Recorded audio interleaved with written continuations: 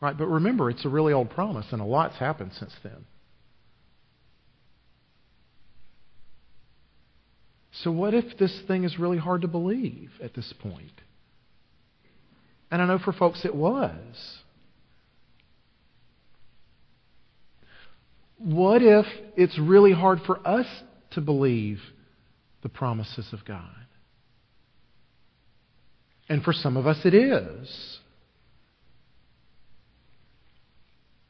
Look at this reminder that God gives. This is what I swore to your fathers. Right? So if there's some struggle to believe the promise of God, let's look to our fathers and mothers in the faith. Let's look at those who've gone before us. Was the Lord faithful to them? Did the Lord see them through? And it doesn't even have to be others. It can be in our own lives. We can look back. Has the Lord been faithful? I've got a big old huge mess right here that's eating me alive. But let's look back at some of the other stuff. Did He show up there? Did He meet my need there? Did He provide for me there, protect me there? Was He with me there? Did He strengthen me here? Yes. Yes. And yes. Now we need to be honest, because there may have, in fact, been great pain and sorrow along the way. You may say, yeah, I'm still here. He's gotten me through, but gee whiz.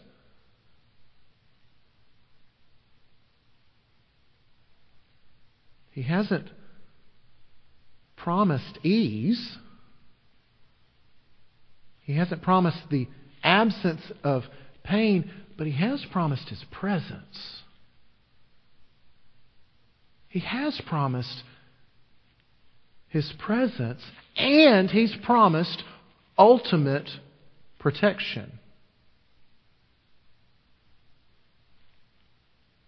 See, this thing, whatever it is, it might get really bad. Instead of getting better, it might get worse. But we are promised His presence, and we are promised ultimate protection. Right? See, this is what Paul got. Paul got this really well. Paul was under the constant threat of death during his ministry. Lots of folks wanted him dead. He knew it,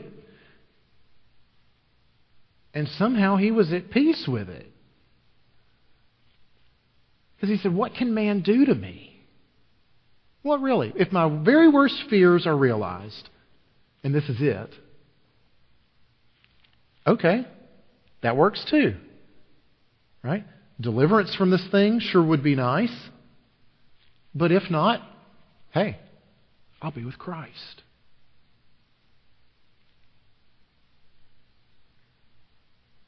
He hasn't promised us ease, but He has promised His presence, and He's promised ultimate protection. And so if that's true, then how could I not be strong and courageous? Whatever it is. Whatever it is. 3 on our list. And there's a little twist on this one from the first 2. When we are strong and courageous, our faith is expressed in our obedience. So let me say that a little differently to try to help us get that. When we are strong and courageous. So, in other words, when we are trusting, believing, when our faith is in God is who He says He is, and He will do what He said He will do. Right? That's being strong and courageous. We believe He is who He said He is, and that He'll do what He said He'll do. When that's the case, that shows up in our obedience. Now, how does that work? Look at verse 7. Only be strong and very courageous, being careful to do according to all the law that Moses my servant commanded you. Do not turn from it to the right hand or to the left, that you may have good success wherever you go. So look at what type of obedience this is. Two things here. It is careful. Right? I'm going to know what He requires. I'm going to know what He expects. I'm going to know what He demands of me. So I'm going to be on the lookout. All right? So this is careful obedience. And it's exact. Right? It's not deviating this way or that way. Right? It's not cutting corners or, no, it's this is what God says. This is what I'm going to seek to do. So if I'm strong and courageous, I'll be obedient. If I'm trusting that God is who He says He is and that He'll do what He said He will do, well, then of course I'll obey. And see, what is sin if it's not a lack of strength, a lack of courage, a lack of believing God is who He said He is? Right? Think about the very first sin there in the garden. What was that sin but doubt in the goodness of God? It was doubting that God was who He said He was, that He was good and loving. Because the sin in the garden was, hey, I can't do this. I can't obey this because I'm afraid God's holding out on me. I'm afraid God's placed this restriction on me and He's keeping something good from me. That's exactly what went down in the garden. Was doubting the goodness and love of God. So what is it in your life? What's your temptation?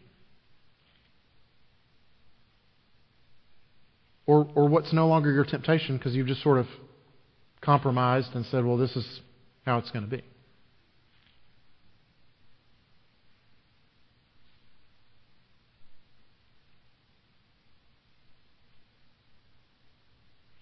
Are you doing it because you doubt who God says He is? Are you rationalizing in your mind and saying, well, if God's really loving, then He'll be okay with me having this type of relationship? Or doing this type of thing in my relationship? Or maybe your sin is worry. And you just find yourself giving in again and again and wallowing in it because you just don't believe that God is who He said He is and that He'll do what He said He would do. Or maybe you know that the obedience is going to cost you. Right? If I obey, it's going to cost me friends. It might cost me business. Might cost some of my reputation. Do you believe God will provide for you even in that? Do you believe that He'll protect you even in that? Because when we are strong and courageous, when we're believing God is who He said He is and that He'll do what He said He'll do, our faith gets expressed in our obedience. Fourthly, and closely related to the third, our strength and our courage is fueled and fed by God's Word. Why are we doing this reading the Bible together thing this year?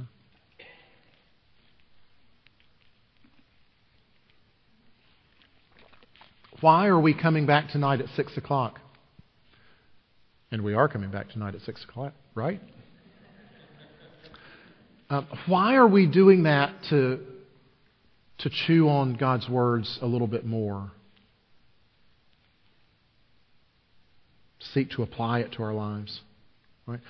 Why did many of us gather together this morning before worship to dig into God's Word together?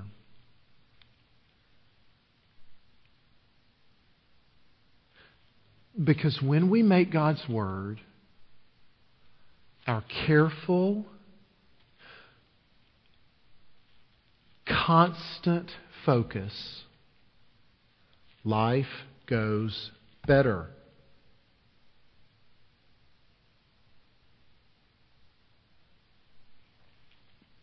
It's just a biblical principle.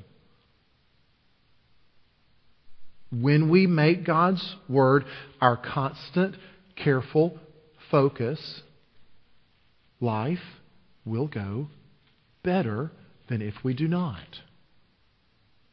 Right? So think about why. If God is wise, and He's holy, and He's good, and He's loving, and if He created us, and if He knows what's best for us, and if He knows the best way for us to live the lives that He has given to us, then it only makes sense that we should seek Him out on what He said we should do. So look at verse 8. This book of the law, Torah, instruction, shall not depart from your mouth, but you shall meditate on it day and night, so that you may be careful to do according to all that is written in it. For then you will make your way prosperous, and then you will have good success. Do you want to be prosperous, and do you want to be successful? Right? And I'm not going to waste our time explaining that that's not Cadillacs and vacation homes. You know that. Right? JP had you in Psalm 1 last week. You know what it means to be blessed. You know what it means to prosper. Do you want that? If you do, then you need to make the careful, regular, night and day intake and reflection upon God's Word part of the fabric of your life. Period.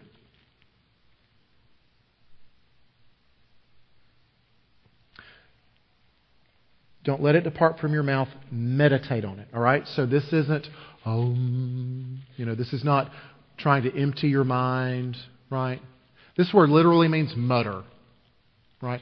Go about your day muttering whatever little nugget you picked up on from your reading that morning. All right? So if it was Joshua 1, right? He's never going to leave me or forsake me. He's never going to leave me or forsake me. And I'm muttering that to myself all day long. And when the thing rears its ugly head in the back of my mind again, right? He's never going to leave me or forsake me. I'm muttering it to myself. Maybe I'm muttering it to somebody else that I'm talking over what we read since we're all on the same reading plan. Right? Gosh, I needed that today. I just keep reminding myself of it over and over again. That's all it is. Right? It's not mystical. It's not Eastern. Right? Just mutter it. Reflect upon it. That's one of the beauties of our plan that we are doing. It's just a chapter a day. You can do it. Right? You can do it. I believe in you. Go pick up a plan after we're done. Right? It's just a chapter a day. And so for some of you, you're used to spending a greater quantity of time reading God's Word. Use the time then to really slow down and reflect. What did my eyes just fly over real quick? What did I miss? What is here for me to claim? Right? Is there some promise for me to claim that I just read about? Is there some way in which this text that I just read reveals afresh my need for Christ and shows me what a wretch I am? You know, some of those lyrics that we sang in that song of confession, those are tough. Do we believe those about ourselves? Right? Getting in God's Word can help us with that. Right? Is there some sin to confess? Is there something here that reveals who God is? Remember the last point, the third point. Our obedience flows out of being convinced that God is who He said He is and that He'll do what He said He will do. Well, how in the world are we going to know either of those things if we're not here? Right? How in the world are we going to know who God says that He is or know His promises unless we're reading of who He is and we're reading of His promises. I'm so excited for us to dig deeper in this book.